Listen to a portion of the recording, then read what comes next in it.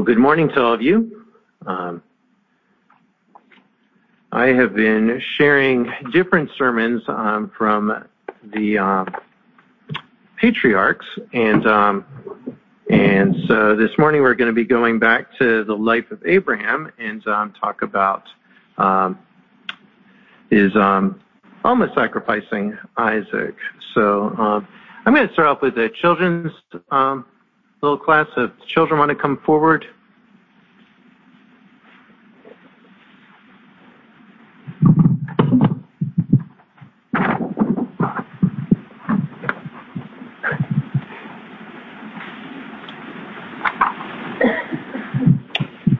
So I'm glad you all are here this morning. I'm glad some older people are here too, or you wouldn't be here, right? How many of you all drive? Weston does. Okay. Kyle does. Very good. Sophie does. Wow. So the problem isn't that you can't drive, it's that the state of Virginia doesn't recognize that you can drive, right? I'm not sure. It would be probably difficult to reach the gas pedal for some of y'all. So I've been thinking about things that are valuable because we're going to be talking about sacrifice this morning. So does anybody know what a sacrifice is? Yes, Grayson.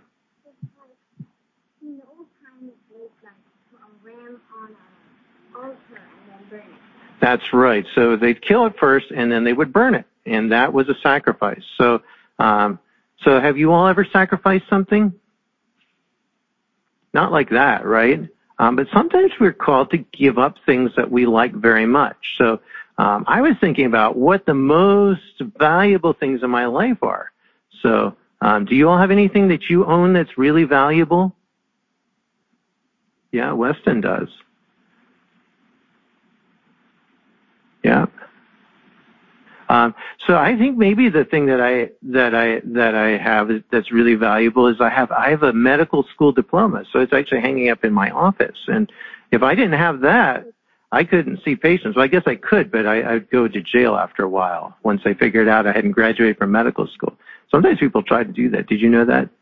There's people who pretend to be doctors and they see patients and then eventually catches up to them because they don't know all the things, but it's easier on Facebook maybe. So when I was a boy, I also collected baseball cards. You all ever seen baseball cards? Yeah? Weston's got a couple. So I thought that by the time I was the age I am now, and I won't tell you all how old I am now, but if you look on the church calendar, you can figure it out. I thought by the time I was this old, I would be a multimillionaire because of all the baseball cards I had. And I've actually saved a lot of those baseball cards. Some boys, their mother throws them away eventually, but I kept mine. But they're not worth anything. That's the problem. So anyway, they're just pieces of cardboard. But as I was thinking about, what do you think the thing that I thought of that was most valuable for me was? Yes, Grayson. My life. Okay, well, that's pretty valuable, but I thought of something else. Yes, Weston. My wife. Yeah, my wife would be pretty valuable to me, too. So I brought a picture of it here. So it's probably my truck, right? So do you know who this is? You know those people? Who are those people? Yes, Grayson. Those are my family. That's right. My wife isn't actually on there, although if I could have drawn her in maybe. So that's a picture of my family. And we're talking today about Abraham offering Isaac. And how is Isaac related to Abraham? Yes, Sophie. Yeah, Isaac was his son. So he was a special promised son that he had waited for ages and ages.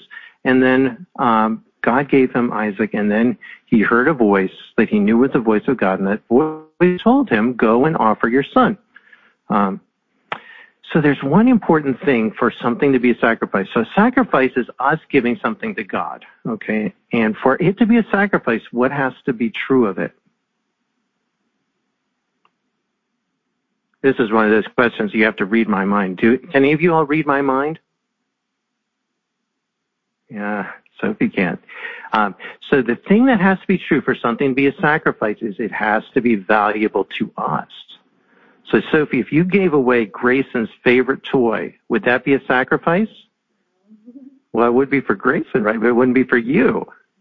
And sometimes we think, I've given something away that's really valuable. So if you gave away your dad's truck, that would be a sacrifice for him, but it wouldn't be for you. I don't think you could do that either. So for something to be a real sacrifice, it has to be valuable to me.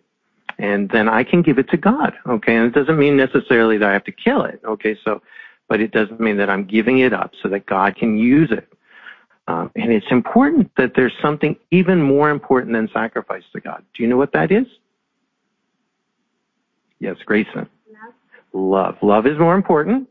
But there's a verse in 1 Samuel. So Samuel came, and do you all remember how King Saul was supposed to kill all these people and sheep and stuff like that? And he saved some of them. And Samuel came up and he said to King Saul, he said, Saul, why have you kept these things? And Saul said, well, the people made me, and anyway, I thought they would make great sacrifices to God. And what did Samuel say in response to that? Samuel said, has the Lord as great delight in burnt offerings and sacrifices as in obeying the voice of the Lord? Behold, to obey is better than sacrifice, and to heed than the fat of rams.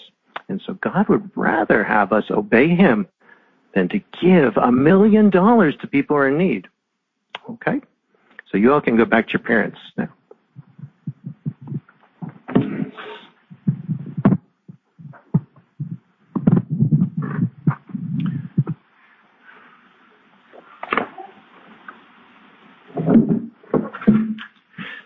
So I thought I would begin the sermon this morning with a parable.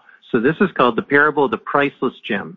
I like writing parables now and then. They're, I don't know, just an interesting thing. I have something I would show thee. The elderly jeweler bowed his head towards his youthful visitor. What is it, Rebbe Chuck? The young man standing in the shop asked his elder. Daniel, thou must come with me and see, for it is not a thing which words can describe, not though one would fill 1,000 books from cover to cover, Rebbe Chuck said, and then pointed to a door at the rear of his shop. Follow me, he said. The door led to another door, and yet another before the jeweler rummaged in the pocket of his coat and produced a key. Quickly he opened the door and motioned for the youth to go before him into the room. Finally, standing before a safe, he opened the door and brought forth a case, which he set on the table before him. Behold, he said, and opening the case allowed the light from the lamp that he carried to shine full into it. There on the dark velvet lining of the case was revealed a magnificent jewel. From one angle it appeared to be a diamond, while from another it seemed to be an amethyst. It seemed to glow with a radiance shining from inside it. The young man was silent for a long time. Reb Itzchak, he said, this is the most beautiful gem I've ever seen. It does not fit with the description of any jewels I've ever heard of. Thou speakest correctly, the old man said. This gem is one of a kind. Why do you not have it on display? Where did you obtain it? It must have cost you a fortune, the young man said. What price do you have set on it? Itzchak looked at the jewel again. It is priceless, he said. A treasure carried by an armada could not purchase this gem from me. Surely that is just hyperbole, the youth said. Everything has a price. Not so, spoke the jeweler. This jewel has no price. That is partly true because it is unique, but even more so because it isn't mine. What do you mean it isn't yours? Daniel looked at the jewel with wonder in his eyes. This jewel was given to me many years ago, the jeweler said. When it was given to me, I promised the man who gave it to me that I would never sell this stone. It was to remain in my possession, but one day I would receive a message to give the stone away. On that day, I was to yield the gem wholeheartedly. This I promised. So it was that the stone was given into my keeping, and I have held it these 18 years, but tomorrow it goes out into the world. I have received a message from the man who entrusted this jewel to me, and I am to send the jewel with the messenger who comes for it. Does this not break your heart? Daniel asked in wonder. It does break my heart, Rebbe Chuck said. It also fills me with joy. For he has promised me that only on sending this gem out into the world can it do the good it was intended to do." With that, the ancient jeweler shut the box regretfully and smiled. "This is what the gem was intended for," he said. "I could treasure this gem until I close my eyes for the last time and bask in its glow, but I would far rather see it serve a greater purpose. For my son, is it not this that the story of Abraham and Isaac signifies?" So Abraham offers Isaac. I think just as kind of a way of introduction, we need to remember that Abraham lived in a culture which offered children as sacrifices. So, the question that the people in ancient days asked themselves was, how could they get the gods to do what they wanted them to do? And the thing was that you could give up valuable things to the gods, animals, things like that. But they could give up their own children. 2 Kings 3 verse 27 talks about how a Moabite king, when his capital city was threatened, went onto the city wall and in sight of everybody offered his own son. And it so shocked the Israelites that were attacking the city that they went away disgusted.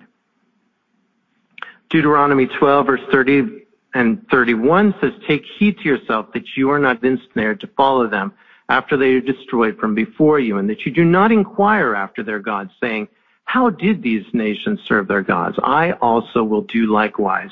You shall not worship the Lord your God in that way, for every abomination to the Lord, which he hates, they have done to their gods, for they burn even their sons and daughters in the fire to their gods." And so this is the Old Testament law. This follows the time of Abraham by hundreds of years, and yet it was clear that the Jewish people understood they were not to worship God in this way. They were not to do these kinds of things. And so we come here in Genesis chapter 22, and that's what we're going to be reading from if you want to turn to that, to a good time in Abraham's life. He's had peace for a while. He's comfortable with the people around him. He's not heard from God for a while, but he's got enough, and he's ready to live out the remainder of his days in peace. And then God's voice came to him and asked something very hard. So we're going to read Genesis 22, verses 1 through 19. "Now it came to pass after these things that God tested Abraham and said to him, 'Abraham.' And he said, 'Here I am.' Then he said, 'Take now your son, your only son Isaac, whom you love, and go to the land of Moriah and offer him there as a burnt offering on one of the mountains of which I shall tell you.' So Abraham rose early in the morning and saddled his donkey and took 2 of his young men with him, and Isaac his son, and he split the wood for the burnt offering and rose and went to the place of which God had told him. Then on the 3rd day, Abraham lifted his eyes and saw the place afar off. And Abraham said to his young men, 'Stay here with the donkey. The lad and I will go yonder and worship, and we will come back to you.' So Abraham took the wood of the burnt offering and laid it on Isaac his son, and took the fire in his hand and a knife, and the 2 of them went on together. But Isaac spoke to Abraham his father and said, 'My father.' And he said, 'Here I am, my son.' Then he said, 'Look, the fire and the wood, but where's the lamb for a burnt offering?' And Abraham said, 'My son, God will provide for himself the lamb for a burnt offering.' So the 2 of them went together. Then they came to the place of which God had told him. And Abraham built an altar there and placed the wood in order. And he bound Isaac, his son, and laid him on the altar upon the wood. And Abraham stretched out his hand and took the knife to slay his son. But the angel of the Lord called to him from heaven and said, 'Abraham, Abraham.' So he said, 'Here I am.' And he said, 'Do not lay your hand on the lad or do anything to him, for now I know that you fear God, since you have not withheld your son, your only son, from me.' Then Abraham lifted his eyes and looked, and there behind him was a ram caught in a thicket by its horns. So Abraham went and took the ram and offered it up for a burnt offering instead of his son. And Abraham called the name of that place, the Lord will provide. As it is said to this day, in the mount of the Lord it shall be provided. Then the angel of the Lord called to Abraham a second time out of heaven and said, by myself I have sworn, says the Lord, because you have done this thing, and you have not withheld your son, your only son, blessing I will bless you, and multiplying I will multiply your descendants as the stars of the heaven and as the sand which is on the seashore, and your descendants shall possess the gate of their enemies. In your seed all the nations of the earth shall be blessed, because you have obeyed my voice. So Abraham returned to his young men, and they rose and went together to Beersheba, and Abraham dwelt at Beersheba. So the story begins with God calling Abraham. And unlike the previous times when God had spoken to Abraham, here we find God asking Abraham to do something. And the passage specifically tells us that this is a test. Abraham was having his faith tested. Was it strong enough to obey God even when the outcome was not clear? And Abraham was having his love tested as well, wasn't he? So the question really was, who did Abraham love most? Did he love Isaac, his son, his only son whom he loved, or he loved God? It reminds me a little bit of John chapter 21, when after Peter had denied Jesus 3 times, Jesus came to him and asked him 3 times, Simon, son of Jonah, do you love me more than these? And I think God comes to each one of us and he asks us the same question. Do you love me more than this thing?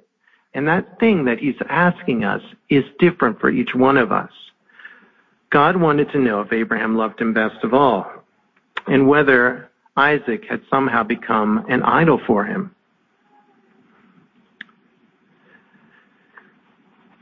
So the words that God uses to describe his command here express an understanding that God had of Abraham. He identified Isaac in 3 ways.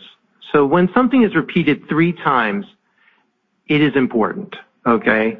That this is really a key when we read the Hebrew Bible. And so God says about Isaac, your son, your only son, the one whom you love, he understood Abraham and his relationship with Isaac. And there was no question as to what God was asking of Abraham here. Does this description remind you of John 3:16? Because it should. For God so loved the world that he gave his only begotten Son, that whosoever believeth in him should not perish but have everlasting life. And we see that, don't we? The only begotten Son, just as Isaac was not Abraham's only son, but the son that was blessed. And we don't know what Abraham thought. Abraham is very quiet in this story, isn't he? He says almost nothing. We just see him suffering in silence through the story. He's doing what God is asking him, and yet he's so filled with emotion that he cannot even tell his son where they're going or what they're going to do. Abraham took the preparations on himself. He was a man with many servants, and yet we see him going out there, saddling the donkey, splitting the wood himself, hoping that at some point along this way that he's going to hear another voice telling him, okay, Abraham, I see your spirit. I see your love for me, and I am going to take this burden off of you. And so Abraham headed for Mount Moriah. He started off early in the morning. We know that Abraham didn't put things off. He just, back in the story of circumcision, he got up early in the morning and went at it, and here he gets up early in the morning, and he starts off with Isaac and 2 servants. And we see that they journeyed 3 days, and this is significant too, isn't it? The number 3 is, the Hebrew word for it is shalosh. And it appears 467 times in the Bible. I looked that up, so I don't It could be wrong, but it's a lot of times. The only number that appears more times in the Bible is the number 7. And they saw this number as a number of new life and completeness. So God called Samuel 3 times. Jonah was 3 days in the belly of the fish. And of course, Jesus was in the tomb 3 days before his resurrection. Seems like this trip was a very silent one. So 3 days, what did they talk about? Well, not much. Abraham is so distressed. He cannot think of anything. He can't make small talk. He can't talk about the weather. Of course, weather in Canaan is pretty same-ish every day.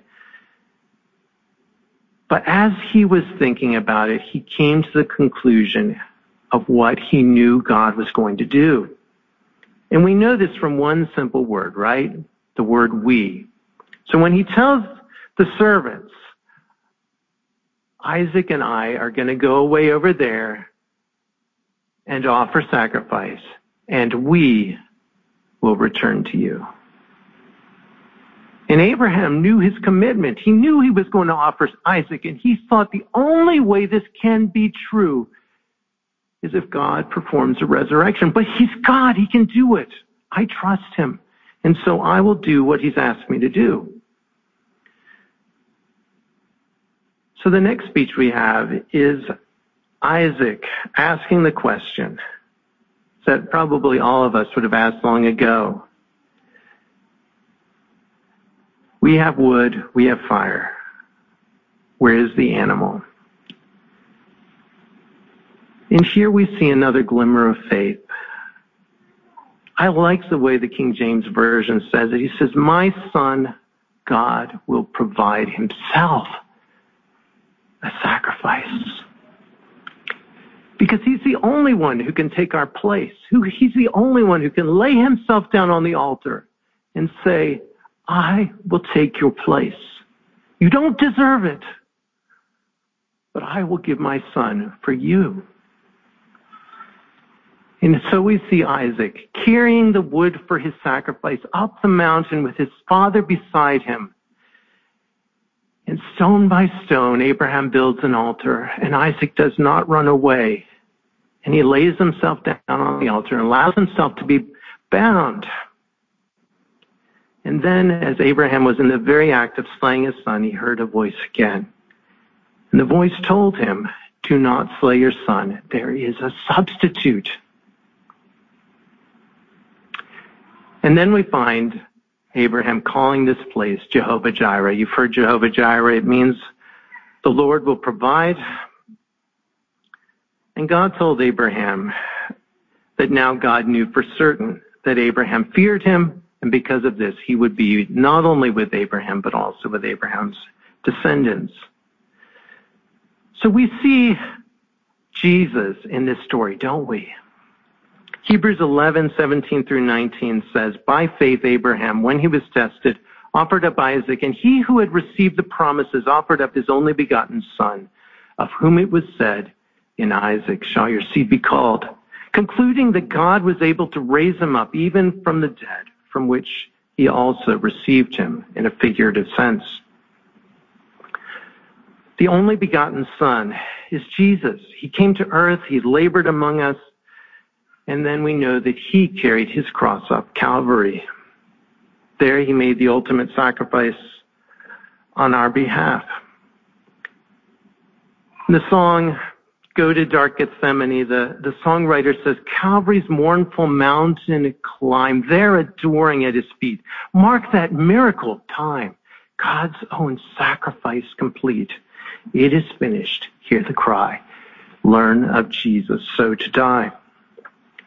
Like Isaac, Jesus allowed himself to be bound. He could have called angels, he could have escaped, and yet he chose not to. And yet the message of the story is clear. God will provide. And he provides himself because nothing else will satisfy. Yielding our idols. So 1 John 5 verse 21 says, little children, keep yourselves from idols. Amen. And Chuck Swindoll told this story that resonated with me. He was a pastor in a church out in California. And he said, shortly before her death, Corrie ten Boom attended our church in Southern California.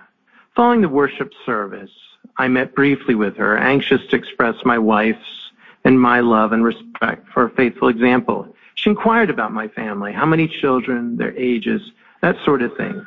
She detected my great love for each one and very tenderly admonished me to be careful not to hold on to them too tightly. Cupping her wrinkled hands in front of me, she passed on a statement of advice I'll never forget. I can still recall that strong Dutch accent. Pastor Svindal, you must learn to hold everything loosely. Why? Because the father is to take them home back to himself, and when he does, my fingers loose.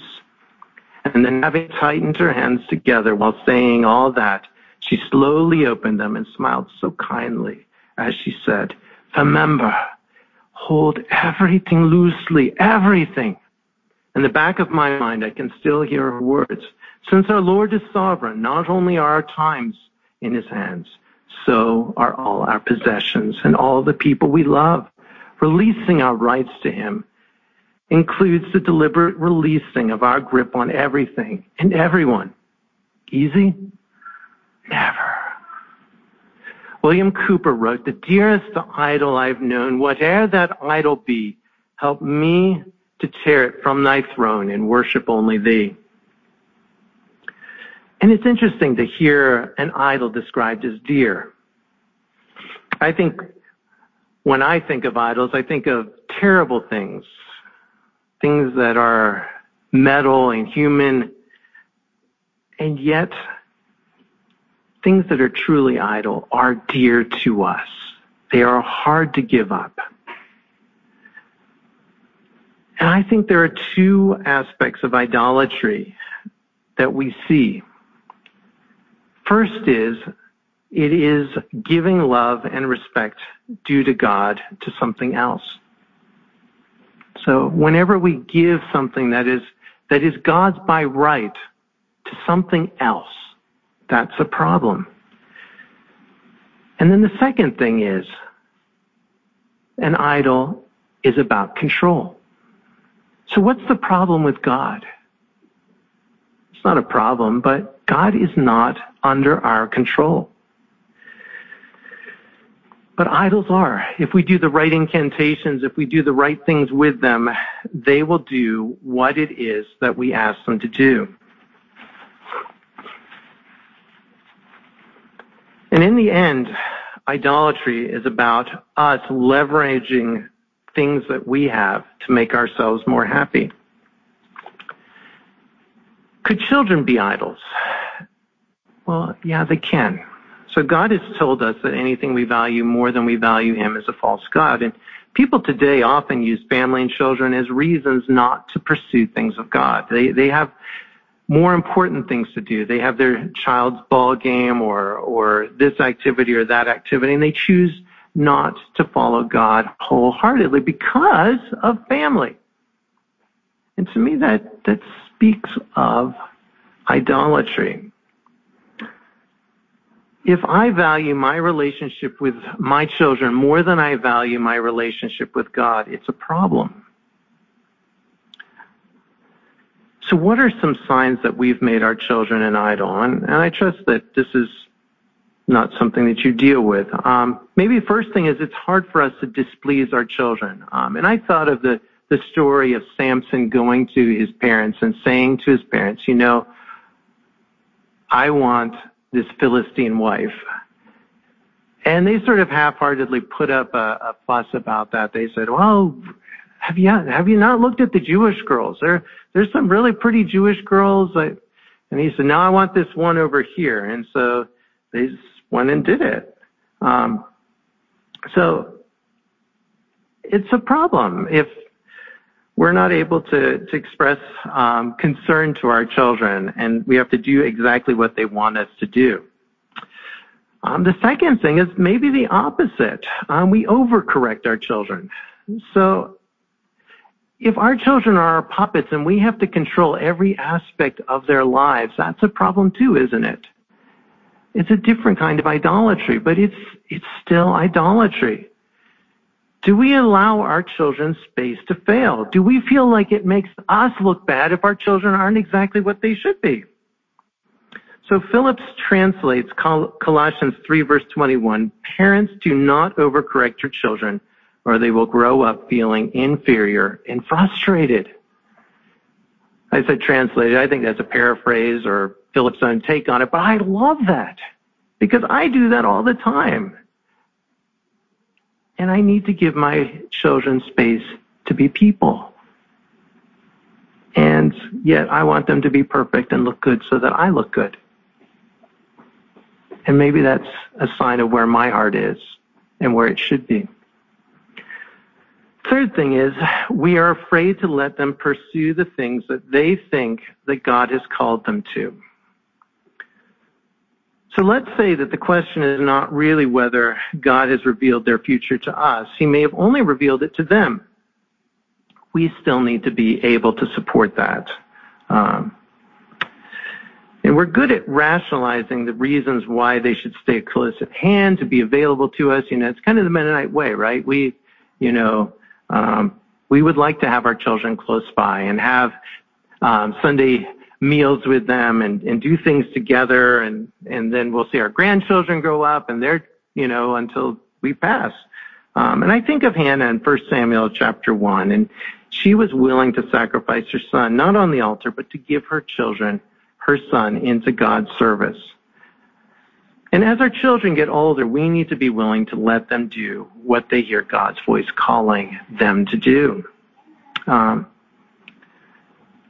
My grandmother struggled with this. When my mother wanted to go to Niger and minister there, teach school there, she came up with numerous reasons why she shouldn't go. And my mom was in her 60s. She's old enough, you would think, to know better, but I think it all came down to the fact that my grandmother was worried that she could get in harm's way. It's dangerous in Africa, and she wanted my mom to be close by. And I can understand those feelings, but it's important that we let people serve God wholeheartedly and give them our blessing. King Hezekiah got rid of the altars in Judah, and we read in 2 Kings chapter 18 about something kind of interesting.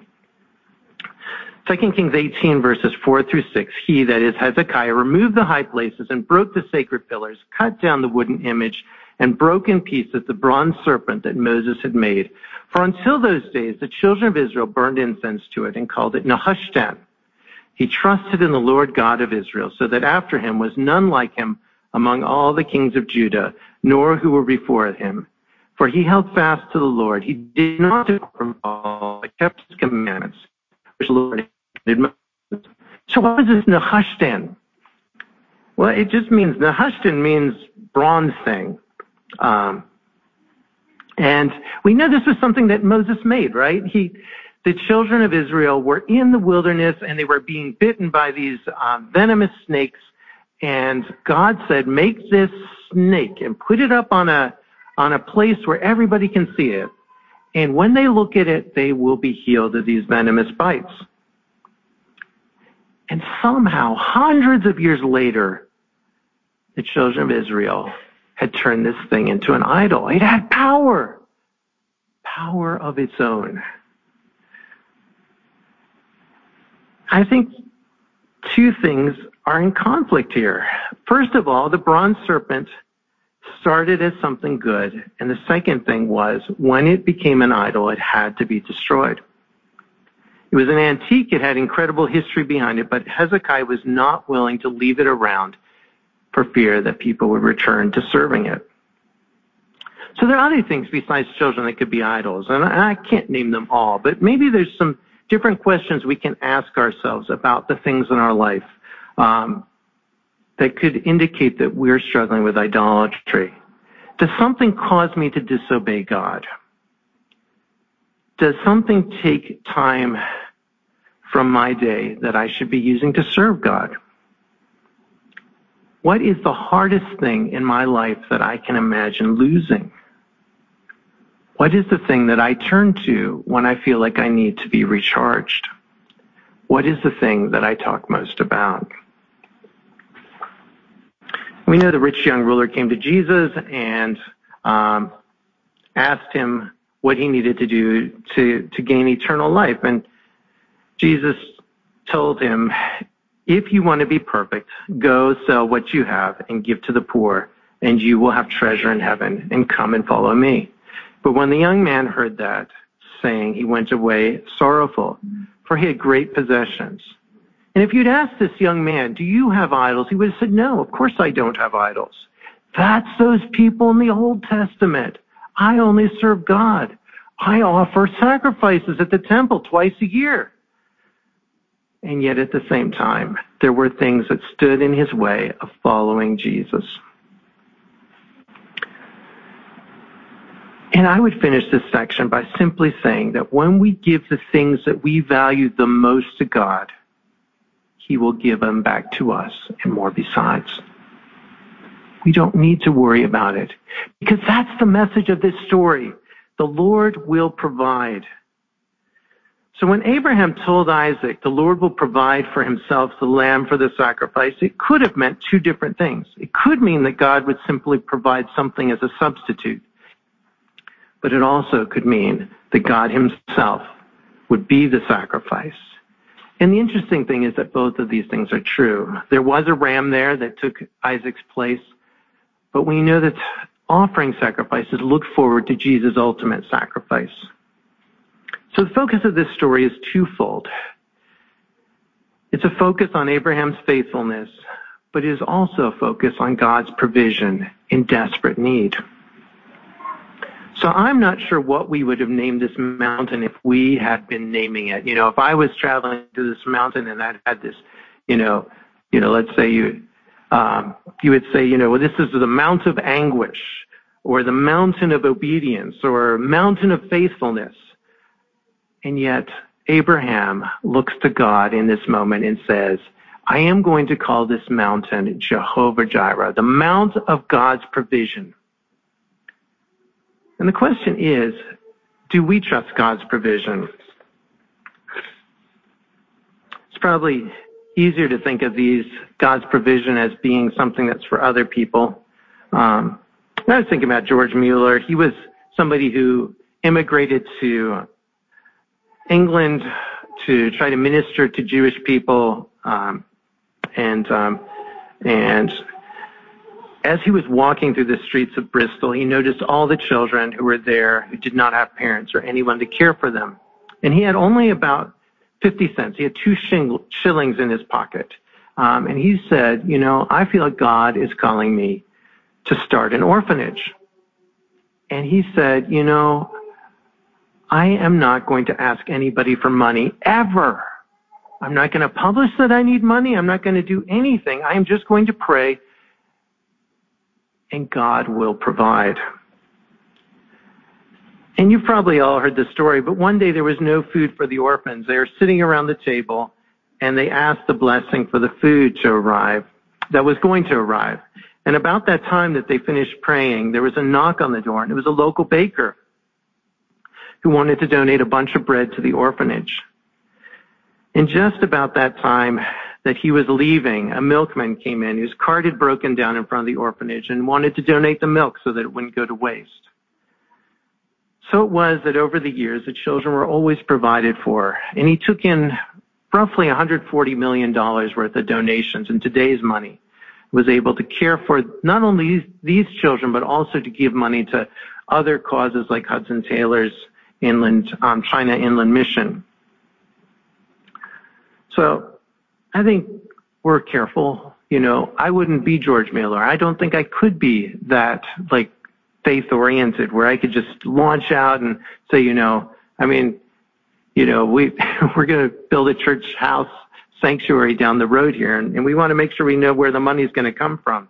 But God is faithful, and he will provide. And it's more than financial. Abraham had plenty of money. but he would have given it all up to see Isaac live. And God provided in that situation too. And I think it's important to note that God uses people to supply these needs. So he uses very tangible things. He didn't perform a resurrection here. He simply provided a lamb to take Isaac's place. So has there ever been a time when you sacrificed something to God that was just terribly hard for you to give up? William Carey was a brilliant man. He was working as a cobbler in England, but while he was doing this, he taught himself languages of Hebrew, Italian, French, and Dutch. And he began to preach in his local church, but he felt called to go as a foreign missionary, and getting people at that time enthused about foreign missions was difficult. Many people had the idea that if God wanted to save the foreigners, he would send somebody, and it didn't have to be them.